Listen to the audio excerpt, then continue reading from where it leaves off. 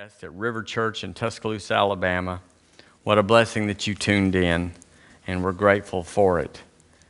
We want to minister to everyone this morning on a message that the Lord gave me that has been really powerful in my life. It has changed my life.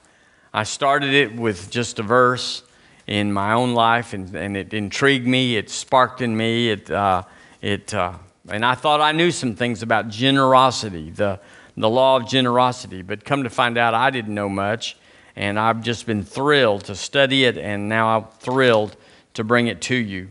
So if you would, turn in your Bible with me to the book of Philemon.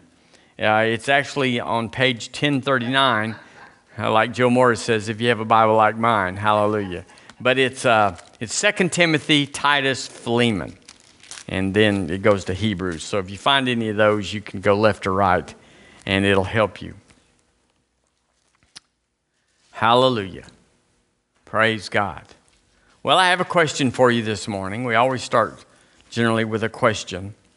And that would be, my question to you personally would be, what would you like for people to say about you?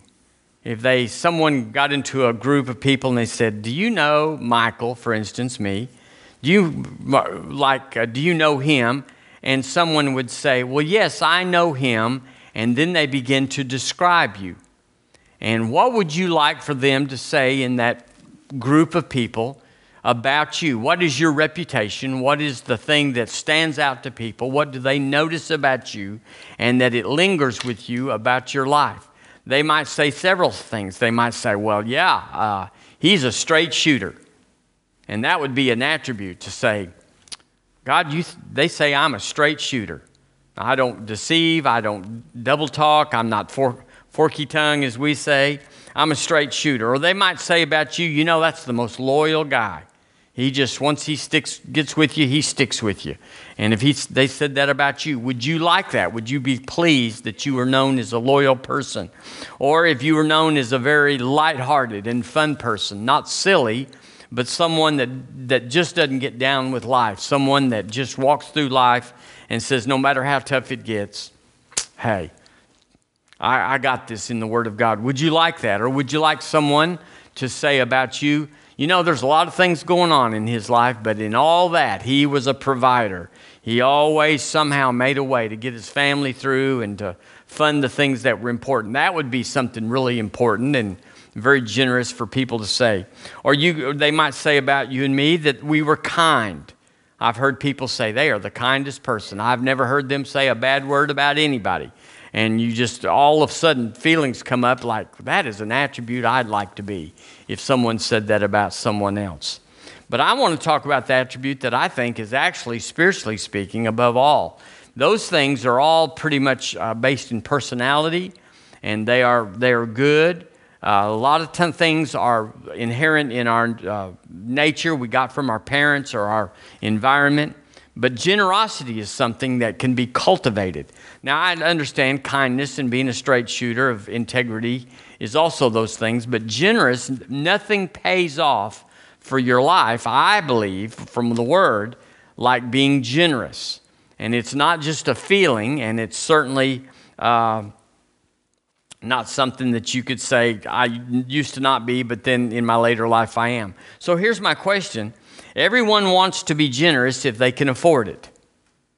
And that's the general consensus, is that we used to buy the cheap stuff, and now we buy the good stuff. We used to buy, I remember when I was first married, we would go to Skaggs Albertsons, and we wouldn't buy the Del Monte green beans. We would buy the store brand, because they were 29 cents cheaper. And we bought those because we only had $150 a week or a month or something. It was just and so we couldn't afford the Del Montes.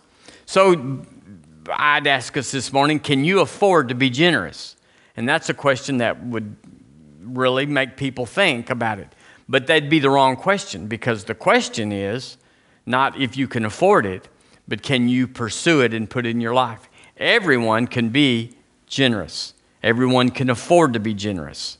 You can be generous today. You can be open and full with your life today. And we know that from the scripture where the Lord Jesus talks about the widow that put in 2 mites into the treasury, and he noted her versus the rich men that had been before her that put in much more, but he denigrated them and said they just put out of their overflow. They just afforded it. She put in all she had. So she was generous and they were not, even though the amounts were greatly different. So I told you all Wednesday, the word generous is an old French word that means three things. It means noble. So if you were generous, you would be noble. Well, that's pretty cool. That means that you're set apart. Not everyone is generous, but everyone that is generous is noble, and they are an elite or a different cut or a higher grade or a higher quality, whatever it is that you would say about people that give. They're noble. If you're generous, you're noble. It's an attribute, it's a virtue. It's also a word that means magnanimous. So you know that's a noble word. That's a good thing, that you are over the top, that you are beyond the limits, that you exceed the limits. And then the last word, the definition was not mean. If you're generous, you're not mean. So mean people can't be generous. So it could be that we all have to take a little trim job to our meanness in order to be generous. It's like, I'm too mean to be generous. I need to get rid of that. Hallelujah. But the definition is willing to give more of something, such as time, such as money, such as your energy, willing to give more of something than is necessary or expected. Willing to give more of something than is necessary or expected. That makes you noble. That makes you magnanimous. That makes you not mean. Hallelujah. It's hard to be mean when you're going over the top, when you're doing more than you can. That's right. And we established in the beginning of this teaching that the Father, our Father, thank you, Lord, is way generous. That He doesn't just meet the need. He exceeds the need. He says, I'll give you the desires of your heart. He says, I'll give you exceeding abundantly above what you could even ask or think or imagine or dream. All those words are in there. He said, I'll give you more. Whatever you can think of, whatever you can say, that's what I want. Father is way generous. And the key to that then is the transition is not that just Father is way generous, but that we are born of Him. We are refathered from above, and that His nature, His DNA is in us. And if He's generous by nature, then we are, in the new birth, generous by nature. So why aren't we all generous? Well, there's culture, there's experience, there's teaching that teach us to be get all you can all you get, sit on the can, don't let go until you have to let go, that sort of thing. So just like at the new birth, the God kind of faith came in. We know that. He's dealt to each man the measure of faith. So the God kind of faith came in, and if we'll let the Word water it, we'll grow in our faith. But we have the God kind of faith. The Word says in 1 Corinthians that Jesus has been made unto us wisdom. So we have the God kind of wisdom in us, but we have to activate it. We have to pursue it. We have to call upon it. We know the grace of God is in us. Great grace. And that our faith works according to grace. We know the God kind of love is in us. The love of God is shed abroad in our hearts by the Holy Ghost, which has been given unto us, the Word says. So we also need to acknowledge that generosity, the attribute, the virtue of generous, is already down inside of me by the new birth. If you're born again, He's in there. So let's look in Philemon, the little book of Philemon. And there's a discourse there. We'll start in verse 5. It says, hearing of thy love and faith, which thou hast towards the Lord Jesus and toward all saints. Wouldn't that be something if they got in a group and said, do you know Michael? And they said, oh yeah, we hear of his faith towards the Lord Jesus and toward all the saints. I mean, that you'd be up there, wouldn't you? And then it explains that in verse 6, that the communication of thy faith, Philemon, that the communication, the fellowship, the application of your faith may become effectual, or the word is powerful. The word is energes in the Greek, that the communication of thy faith, your faith becomes powerful. How does it become powerful, Paul? By the acknowledging of every good thing which is in you in Christ Jesus. So how do we get our faith to work? We call it the testimony. We say, gosh, God did this through me. He helped me. He came through. It was powerful. And so we acknowledge the testimony. God did it. And greater is He that is in me than he's in the world. And He always causes me to triumph in Christ Jesus. And He always gives us the victory. So we acknowledge every good thing that's in us. I'm the head and not the tail. I have the mind of Christ. I acknowledge it's not just old dumb Michael. It's, hey, I got the mind of Christ. Don't mess with me, because I'll outfigure it. I'll outfigure you or whatever. So based on these things, you could say that your faith only works when you know who you are in Christ Jesus. That people can spout off, I'm believing God, or I have faith for this. But if you question them, and pretty soon if you just watch them, you'll find out that they can't go past who they know they are, because they become disqualified. The devil will disqualify them. He'll condemn them for something they've done or they're doing, and and their faith will go by the wayside. It never was faith, it was optimism. And optimism is not a spiritual attribute, it's a personality attribute. So if you don't know, for instance, if you don't know you're born again, what's going to happen to you? Well, you're going to be condemned. You're going to be guilty, because you're going to mess up, and if you don't know if you're born again, you're going to be disqualified and saying, well, God might not like me this week because I did this and such, I thought this and such. And so, but if you know I'm born again, no matter what I did, no matter what I thought, no matter how I fell off the track, I'm born again. Well, then if you know who you are, I was refathered from above, well, then you're born again and He can't take it away.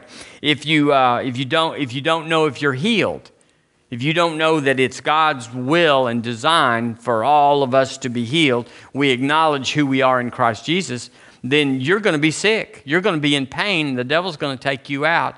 He's going to attack you until he gets you to submit and say, you don't know who you are. You better work on this, or you're not going to get healed. If you don't know if you have authority over the devil, what's going to happen to you if you don't know who you are in Christ Jesus? Well, you're going to be whipped. You're going to be conquered. You're going to be defeated. You're going to be put in your so-called natural place. If you don't know and be able to, having done all to stand, just stand there for it. Because I know who I am, and I'm already greater is He that's in me. And so you got to know who you are if you want your faith to work. So that comes back to generosity. You got to know it's in there in order to come out. You got to know it's not around and God's dispensing it from heaven. Well, you've been a good boy today. I'm going to give you a little dab of reward, and I'm going to give you some of this, and I'm going to heal you of that, and I'm going to fix this over here. You messed up, and I can't abide that. And so we're going to take your child away. We're going to make you lose your job and all that junk. See, we got to know who we are. And the people that do all that and say all that, they just don't know who they are at all. So the God kind of generous is inside of me, inside of you. And so we're called to be stewards over it. Say stewards.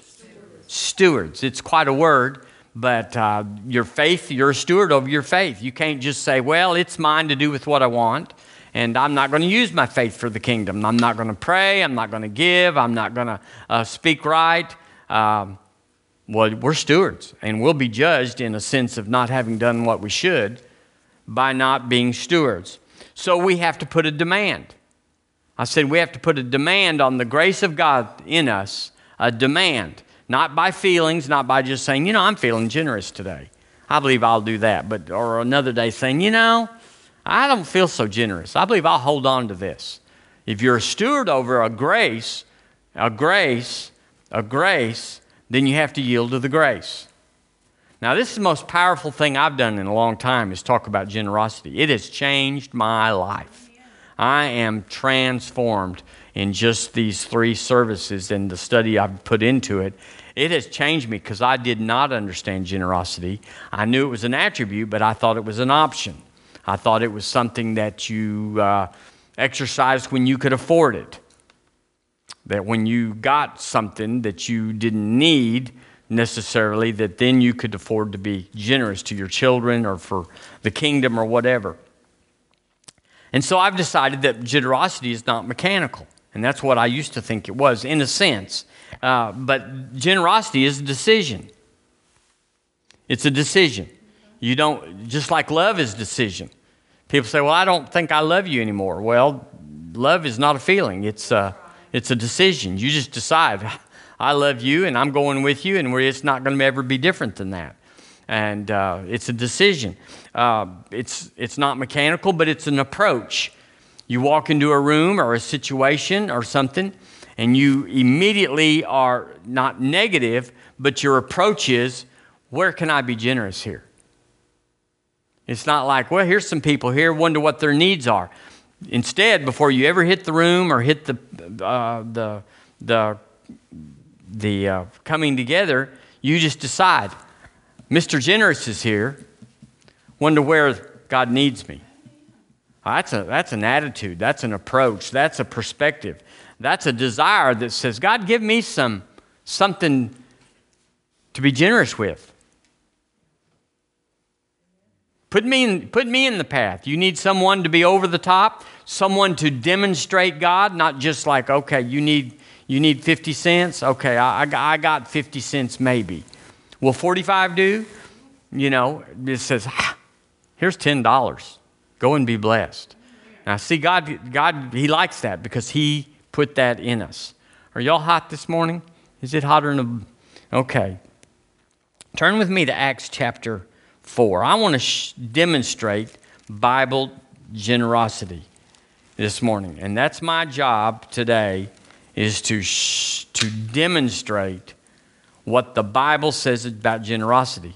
Because I was raised a certain way, you were raised a certain way, and we were all affected by that raising, about the values in our family as we were growing up, the values of people when we first started our family, the needs on our life. We were affected by people that were generous to us or not. The people that, here's a common thing that young people think, and maybe older, is like, here I am, and $100 would change my life. And I got kinfolks over here that got $100,000, and they're just sitting on it, just blowing it off, just woofing through it, and $100 would change my life, and they don't even notice me. Now, am I the only one that's ever had that thought? Uncle Jack is in everybody's family, the one that's got everything. Well, that affects us. That sometimes you get a thing that says, I'm going to be tight-fisted, or you get a thing that says, I don't like that, and when I can, I'm going to fund the very people that Uncle Jack wouldn't fund in me. You get some resolves. You get a little attitude that says, I'm going to fix this wrong. So we all have different perspectives about generosity. So what we got to do is find out what the Bible says. Because I don't want to go by feelings or by a cultural basis. I want to go by, what does the Word say? I want to do it the Word's way. And if it says do it this way, that's good enough for me. In chapter 4, look at this amazing discourse in verse 29. This is amazing. Have y'all read this lately? And now, Lord, behold their threatenings, and grant unto thy servants that with all boldness they might speak thy word, by stretching forth thine hand to heal, and that signs and wonders may be done by the name of thy holy child Jesus. Y'all believe that's a good church prayer? Oh, that's what we're here for. That's what we're here for. We're not here to bring in the sheaves and use the air conditioner. Verse 31, and when they had prayed, what kind of prayer did they pray? The place was shaken where they were assembled together. Why is that? And they were all filled with the Holy Ghost, and they spake the word of God with boldness. Wow, that's a revival. And the multitude of them, so there were several, that believed were of one heart and one soul. Now here's the root or the foundation of that. Neither said any of them that ought, or any, of the things which he possessed was his own, but they had all things common. Now you know that's a work of God. That's when you lay down for each other. Wouldn't you say that was generous? That was like, I care more about you than I do about me. And we're going to look at a scripture that says that very thing. And with great power gave the apostles witness of the resurrection of the Lord Jesus. So after they came together and said, my stuff's your stuff, mi casa is su casa, that sort of thing. It's all together. Then great witness, great power, and great witness of the resurrection of the Lord Jesus was demonstrated, and great grace was upon them all. See what generosity did right here? It laid a platform for everything. When nobody was protecting, no competition, no comparison. Well, I got a little, I got a lot. No competition. We just like, I love Jesus, therefore, whatever you need, it's his stuff in me. Here, have some. And it says, verse 34, neither was there any of them that lacked. For as many as were possessors of lands or houses sold them. Do y'all realize how big this is? Lands and houses, sold them, and brought the prices of the things that were sold. And look at this, and laid them down at the apostles' feet. Didn't just say, I want credit for this. Tell me who needs a house or who needs the money for land, for groceries, and I'll go and tell them it was me that brought this. I sold land. I sold a house, and I'm bringing this to you. And my name is Johnny Jones, and you want to remember that name because I was real generous. The word says they just brought it to the apostles and said, y'all just take care of it. We don't want the credit. Amazing. That's generous. And laid them down at the apostles' feet, and distribution was made unto every man according as he had need. Wow. Well, so we have a great demonstration of generosity here that is more than just an attitude or a feeling. It's going to have to be a decision. And I have made that decision in my life. I have made that. My stuff is the Lord's. And I'm really glad I've got some stuff. There's been so many years of my life that I didn't have any stuff. He's like, there's no stuff here, Lord. I'd give it, but it's just me. And I don't have any stuff, but I'm just saying what I do have. Years ago, the Lord had, we gave away an automobile. Well, that was just that's the thing where you jump into that time and you do something and you can't take it back and you jump back. And the next day you go, oh my word, what have I done? We got to go buy a car. But it's something in my life that I'll never forget, that it hallmarks me to say at least once in my life I was bold and I obeyed God and I jumped out there and it changed somebody else's life. That was in 06. And those people still have that car. They're still driving that car. Isn't that amazing? So, verse 36, and Joseph, who by the apostles was named Barnabas, we'll find out later he was the encourager, which is being interpreted the son of consolation, a Levite and of the country of Cyprus. Look, verse 37, having land, sold it and brought the money and laid it at the apostles' feet. Now, why did they bring this up when Luke had already talked about people that were selling their houses and land, how this man did it? Well, if you go to chapter 5, we're talking about generosity here. It says, but a certain man, a particular man, a specific man named Ananias, with Sapphira, his wife, sold a possession. Now, this is in the verse that follows Barnabas selling his and bringing his land.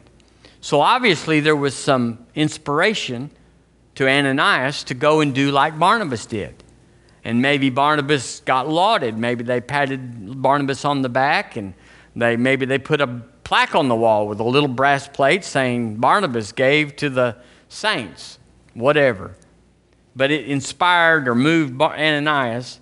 And it says he sold a possession and kept back part of the price, his wife also being privy to it, and brought a certain part and laid it at the apostles' feet.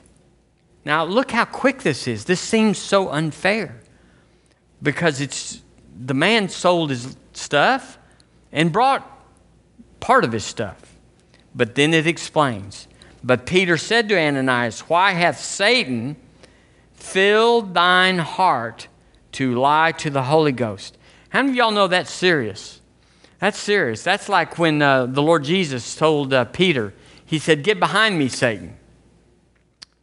He called Peter Satan. He wasn't talking to Peter, but the devil that was working in him. But Peter said to Ananias, why hath Satan filled thine heart to lie to the Holy Ghost and to keep back part of the price of the land? Whiles it remained, was it not thine own? And after it was sold, was it not in thine own power?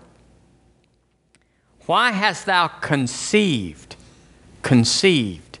It wasn't spontaneous. He conceived it. It's called premeditated in the world today. This thing in thine heart, thou hast not lied unto men, but unto God. Now, let me just bring this up, that when we bring our tithes and our offerings to the Lord and we dedicate to them, it's not between us and River Church. It's not between us and the refrigerator fund or between us and the rent, whatever. It's between us and God. And so we don't care what they do with it. I mean, we're going to go to a church or give to people that are stewards over it and do care what they do with it. But if they mess it up, it didn't mess me up. Because it's between me and God. And this thing with Ananias, he did it unto God. But then he had a jerky back. He said, but I got some strings attached here. I want the glory for all of it, but I don't want to give all of it. Me and Mama, we got our eye on a little convertible mule around the corner, and we'd like to make a down payment on that. And if we give all of this, well, we can't do that. So Ananias, hearing these words, fell down and gave up the ghost, and great fear came upon all them that heard these things. So here we have two right back-to-back aspects of generosity and how serious it is with God. So anything that's serious with God, if you mess it up, is very important or has a great impact when you do it right. In Malachi, is talking to the Jews, the Old Covenant men there. It says, will a man rob God? So it's taking something that is very optional to us. And back in that day, God said, you've robbed me if you didn't bring in the tithe. Now, we've been redeemed from that. That's not in us or on us. But you can see that the tithe was of great importance to God back then because you were doing it unto Him. It was a personal thing to Him. And His outpouring, His windows were personal back to you. It wasn't like, well, since you did it, I'll just throw it on the whole nation. And so that's really important to know, that generosity is a grace that we have, that God's given us, that He expects us to steward. Just like mercy, He expects us to steward mercy.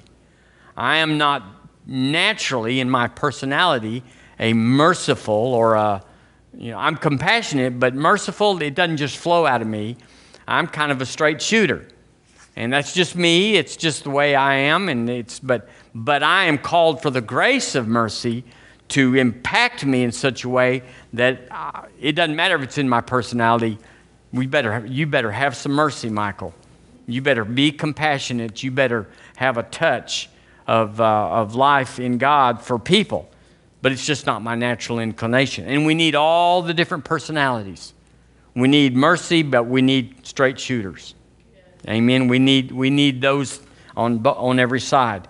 In Luke chapter 6, we looked at this. Let me just roll over it just real quickly. Luke chapter 6, verse 38, because this is so powerful. It says in verse 38, give and it shall be given to you. Act, you'll get a reaction. How often? Every time. How much? He's going to tell you. Depends on what you put in. Not so much the amount. It's the heart behind it. We saw that with the woman with the 2 pennies. It's not the amount, because the big boys put in plenty, but their heart wasn't in it. They were not sacrificing. They were not putting their heart into it. They tipped God. So when he says give here, and it shall be given unto you, well, the measure is good measure. That would be the heart of your giving. Whatever you gave out of the heart is what he's going to give back to you from his heart, good measure, pressed down and shaken together and running over, shall men give into your bosom, or your lap. It was between the hips and the knees of the skirt when a man or woman would sit down. That was the bosom. So he says here, would men give into your bosom, for with the same measure that ye meet withal, it shall be measured unto you again. I got it in the Passion, and you just kind of have to buckle up for this. Give generously. That's my word. And generous gifts will be given back to you, shaken down to make room for more. Abundant gifts will pour out upon you with such an overflowing measure that it will run over the top. Your measurement of generosity becomes the measure of your return. Wow. Wow, that's just kind of like, if you call upon the name of the Lord, thou shalt be saved. It's action and reaction. It's in there. So the generous are funded to be generous. I am funded to be generous if I first am generous. He gives seed to the sower, it says in Corinthians. Seed to the who? The sower. He doesn't just give seed to anybody. You have to be a sower. You got to sow your pencil or your kindness or your compassion, and then he'll give you some money. He'll give you some influence, some power to also sow. And so we have to ask ourselves, am I generous by the Bible standard? And we looked at that the other day and said, based on Luke 6:38, people would say, I'm very generous, but if it's not being returned back to you, then maybe we aren't as generous as we think. We said, when's the last time somebody made you car payment?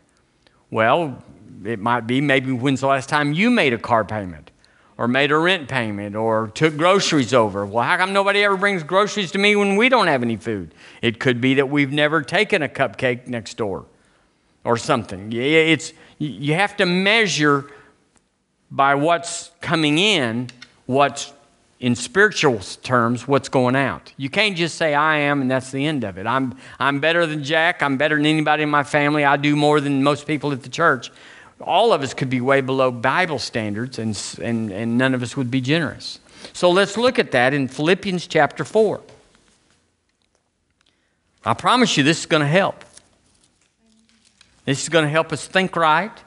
This is going to help us access the grace of God in us to be generous, because it's in there. And if we're not acting on it, it's just laying around. Let's see, Philippians chapter 4. Now here's our favorite verse. Don't tell me it's not your favorite verse, because it is. And we like this one. It gives a lot of solace, a lot of comfort to us. But he said, but my God. Now that word but is a little bit hard on us, because it means there's something in front of that word. We'll look at that. But he said, but my God, so there's a kind of in spite of what's going on, my God shall supply all your need. If you look over in verse 16, you'll find that word necessity. So that's the same word, necessity. My God shall supply all your need according to his riches in glory by Christ Jesus. Or the word according there means on the same scale of God's wealth. God said, I'll supply you according to my wealth. Amen. It's awesome. But let's look in, let me read something out of the New Living. That's what it is, New Living. Is that up? Well, there it is. Well, I'll read it and y'all can read along. This is in the New Living starting in verse 10. So this is what came before the "but my God." And that's important. Context is essential for the promises. You can't just suck out one verse and say, I'm going to make it fit me. There's conditions, there's terms, there's parameters to every promise. He said, "How I praise the Lord that you are concerned about me again." This is Paul speaking to the church at Philippi. "I know you've always been concerned for me, but you didn't have the chance to help me. Not that I was ever in need, for why? For why, Paul, have you never been in need? For I have learned how to be content with whatever I have. I know how to live on almost nothing or on everything. I've learned the secret of living in every situation." That doesn't mean breathe. That doesn't mean just made it through. Living, to excel, to flourish, to prosper. "I've learned to live in every situation, whether it is with a full stomach or empty, with plenty or little. For I can do all things through Christ who gives me strength." Well, there's a little context to that verse that we like. We've got to have an attitude, says. It's Him that makes me get through. "For even so, as you've done well to share with me in my present difficulty." So even though he's fine, there is a difficulty he's overcoming. Y'all ever had a difficulty? You were fine, but you were in a difficulty, and it would be wrong for someone to come by and see that you had a nice car and that you went home to a nice house to assume that you have no difficulty. Because I've been in a nice house with a nice car and had much difficulty. When I bought the house and bought the car, I was having no difficulty, but the times changed. And so it'd be wrong to assume that it was that way. "Even so, you've done well to share with me in my present difficulty. As you know, you Philippians were the only ones," praise God for the Philippians, "who gave me financial help when I first brought you the good news and then traveled on from Macedonia. No other church did this." I want to be that church. I want to be that church that they say, River Church was the only one. Not that I want to be the only one, but that when nobody else would, we said yes. "Even when I was in Thessalonica, you sent help more than once. I don't say this because I want a gift from you. Rather, I want you to receive a reward for your kindness." Now look at what God thinks. He said, "Paul, I'm going to reward them for their kindness." Generosity has a reward. It comes out of the heart. It's a decision. It's an attitude. It's a perspective. But it has a reward. It's not just something you say, well, whatever. I can probably spare this. "At the moment, I have all I need and more. I am generously supplied with the gifts you sent me with Epaphroditus. They are a sweet-smelling sacrifice." He didn't say we went to Walmart and had us a big time on aisle 7. He said they are a sweet-smelling sacrifice that is acceptable and pleasing to God. Oh my. "And the same God who takes care of me," here's verse 19, "the same God who takes care of me will supply all your needs from His glorious riches, which have been given to us in Christ Jesus." So there was a generous term in the "my God shall supply." Not just the Christian, not just being born again, because there can be graces in us that are latent, that are dormant, that are untapped, that are barren or fruitless. And we have to look at those graces and say, I'm speaking to you, grace. We're going to be kind, and we're going to be compassionate, and we're going to be loyal, and we're going to be a straight shooter, but we're going to be generous. Because it's in me, and it's a steward, and it's a grace that God says it won't cost you anything to access. A grace inside of us is something that doesn't cost us, but to access it, to use it, to loose it. He gives seed to the sower. So it's like, I'm going to be a sower. This is going to cost me. No, He'll give seed. He'll give all the seed you need. And the more generous you get with your seed, the more generous He gets with the seed. It's just... And I told you all about the 3 men, J.C. Penney and Buddy Harrison and Letourneau, R.G. Letourneau. He's got a college in Tyler, Texas, I think. But all of them proclaimed or purport that they lived on 10% and lived well on 10% and gave the 90. So yay. That's the generous man getting supplied. In 2 Corinthians chapter 8, we're talking about generosity. This church at Philippi was generous. They looked behind the nice house and the new car and said, Paul needs help. He's not acting like it. He's not sending us appeal letters. He's not saying, I'm about to go under. This ministry can't pay its television bills. But we discern that he's both good ground and that God is leading us to be a supply for them. Let's be generous. Let's not just give the one time. Let's give multiple times. Now that's who I want to be. That's what I want to do with my life. I want to be generous. I want to be a straight shooter. I want to be kind. I want to be those other attributes. But I want to be generous. It says in 2 Corinthians chapter 8. Now, this will change your life right here. I know y'all have read it, but let's read it in this context. Moreover, brethren, verse 1, we do you to wit of the grace of God bestowed on the churches of Macedonia, how that in a great trial of affliction. Why did they put that in there? Why is great trial of affliction in the Word about people? Could it be that it's true that they were really, really, really going through it? How that, it says in verse 1, take notice of the grace of God. What did the grace of God do, Paul? That in a great trial of affliction, the abundance of their joy and their deep poverty abounded. How did it abound, Paul? Unto the riches of their liberality.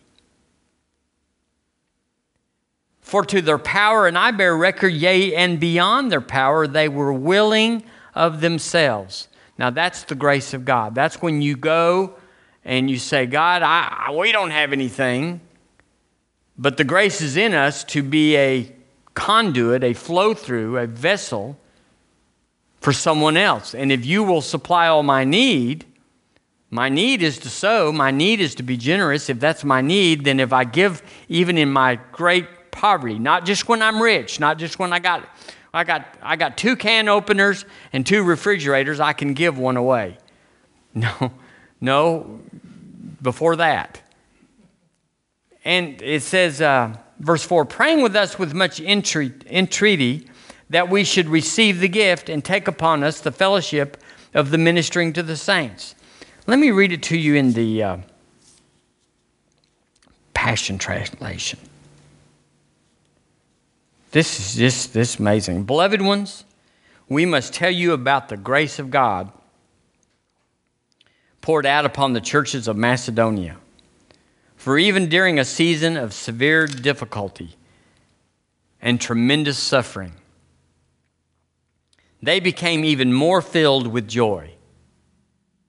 Doesn't James tell us that leap for joy in divers trials and temptations?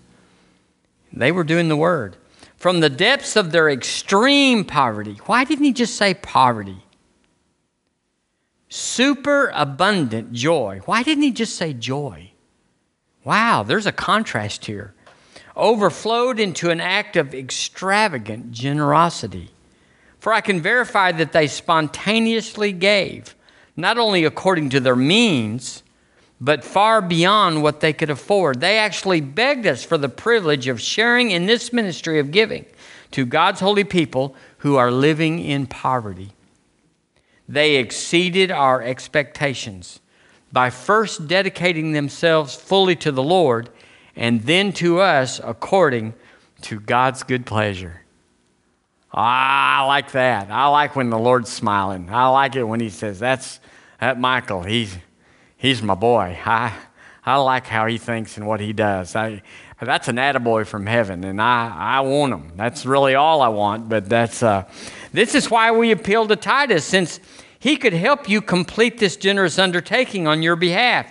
You do well and excel in every respect. Number 1, in unstoppable faith.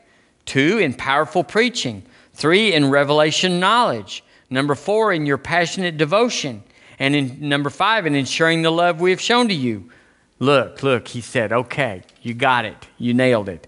So make sure that you also excel in this grace-filled generosity. So it's important. It's on the list of things we should do. It's the thing on the list of things that we are and what we should be about in the kingdom. Not just what we do, but being generous. Even if it's not much. You know, the widow was generous with 2 pennies, but it was her last 2 pennies. I remember, and this is strange that I'd even tell it, but I remember when we didn't have any money in the bank, but we had a credit card. And I don't recommend this, and I'm certainly not asking for it. I'm not at all. But we were so compelled to give every Sunday and every service that we put a credit card out there because we didn't have anything else. I'm not saying anything about credit cards, except it was just we had access to money. And so we was like, okay, we're going to do this. We're not going to church without a seed. And we didn't do it often, but I'm just saying, I can see where the Lord was speaking to us about being generous. We're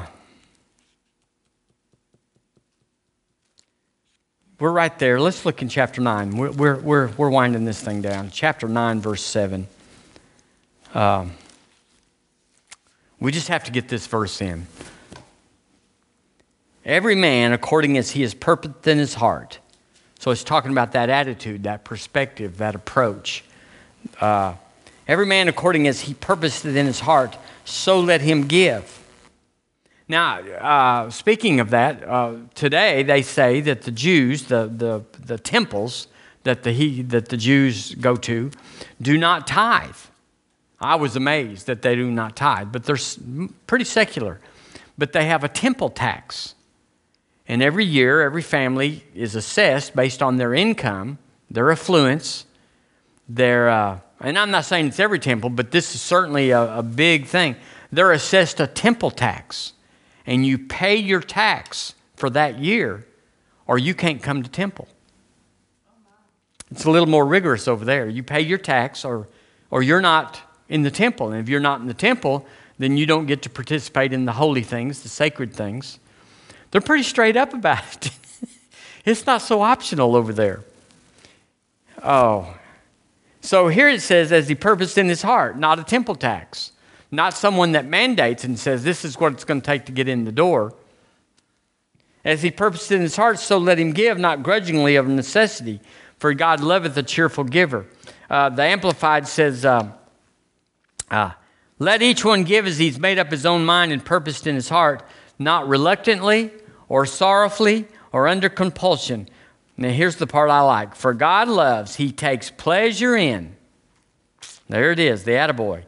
Prizes above other things, and is unwilling to abandon or do without a cheerful, joyful, joyous, prompt to do it giver whose heart is in his giving. I'm just compelled to be, if I'm born again, I'm going to be generous from now on. It's not just a personal thing where my heart says, I'd like to give you something. I feel sorry for you. We ought to be generous at the restaurant table. We ought to just we ought to just throw down just because it's who we are. Never see them again, but it'll be kind of like in Acts where they put their money at the apostles' feet. We kind of put it at the waitress's feet and say, here, honey, go be blessed. Amen. I got one more scripture, and then I will turn you loose. It's in 2 Corinthians 12. I was talking to Pastor West about these things, and he found this scripture for me. I'm so grateful.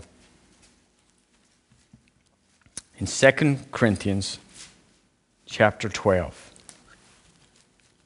verse verse 14, excuse me. Now, Paul's talking, he's writing to the church at Corinth. That's the context. And here's his heart. And this is all God's really wanting. This is not something rigorous. There's no temple tax here. We don't care if you give or not. I mean, God supplies our need as a church. It'd be good for you, though. And here's what he says in verse 14. Behold, the third time I am ready to come to you, and I will not be burdensome to you. For I seek not yours, but you. For the children ought not to lay up for the parents, but the parents for the children. Verse 15. And I will very gladly spend and be spent for you. Though the more abundantly I love you, the less I be loved. He said, it doesn't matter if you return my love. If you hug my neck and say thank you so much and send me a card. The New Living says it this way. Now I'm coming to you for the third time, and I will not be a burden to you. Here it is. I don't want what you have, I want you. And that's what generous is.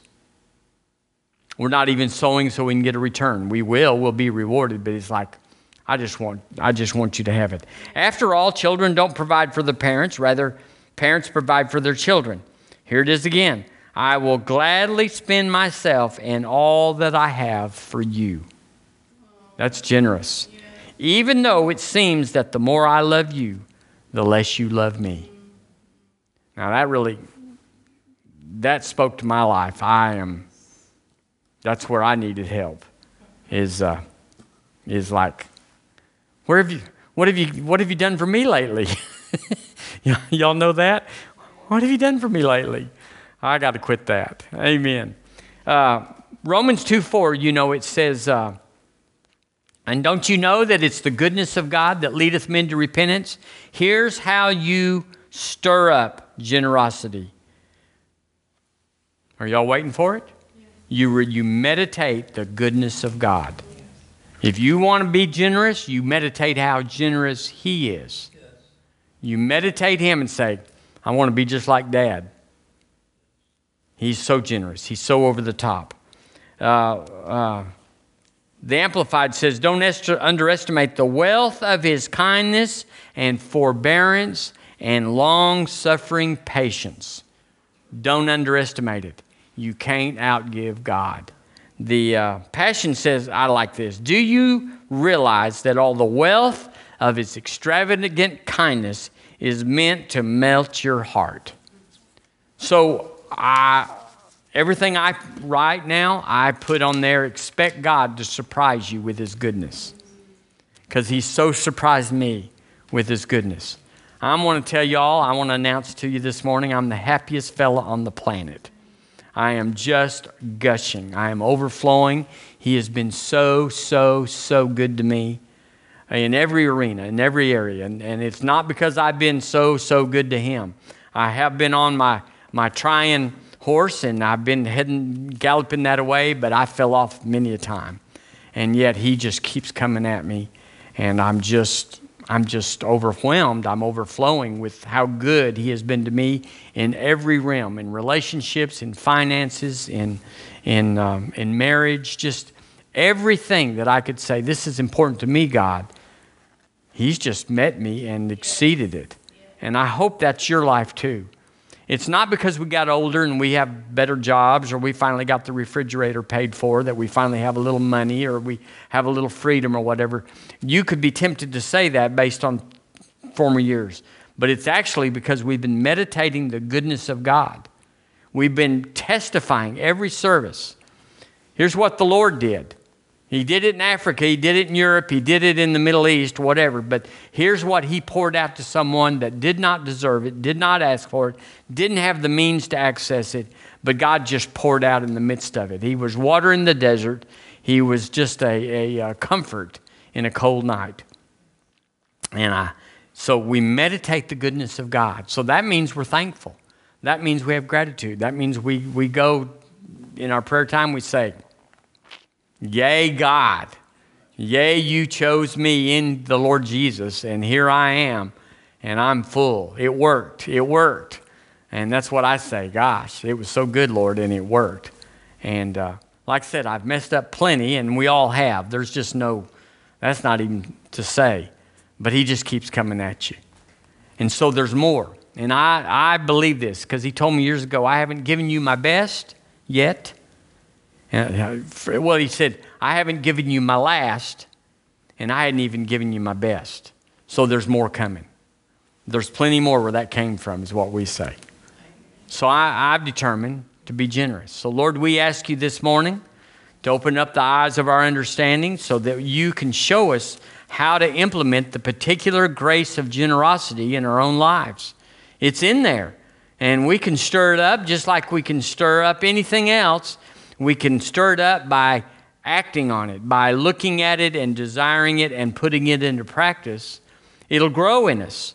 It'll expand. It'll mature. It'll become greater inside of us till then they would say of us before they said he's a straight shooter, she's loyal, she's kind. They'll say, boy, that's a generous woman. That is someone that if you need, they give, or they'll find it to give. Lord, we want that to be said of us because it points to you. Jesus, we love you. We thank you for your grace on us and in us. In Jesus' name, amen. Amen. Well, Matthew, before the service, it just dropped down the inside of me about you. And your mother talked about you, what a blessing you are. I've not heard anybody but your mother say those good things about you. She likes you probably better than anybody. I don't even know if Dad can keep up. But I'll tell you, the Lord likes you. And he's got amazing, now I saw this in there. There's an event happening this year, that would be 2020. And I wanted to know what it was. I wanted to be able to tell you specifically. But there is an event coming into your life that will greatly increase your potential and your opportunity. You're going to be empowered in 2020 somehow, some way. I don't know if it's financial. I don't know. But I can tell you, he's going to surprise you with his goodness. And we're going to hear it in church. I just want to tell you all that the Lord surprised me with his goodness. Hallelujah. And he loves Matthew Smith. We like you pretty good, but he really, really likes you. Amen. Now, you can smile now. I got one out of him, Dad. He smiled. He actually did. Amen. Well, we love you in broadcast, and we'll be here at around 7:30 or so on Wednesday. Please tune in. We'll go again. God bless you.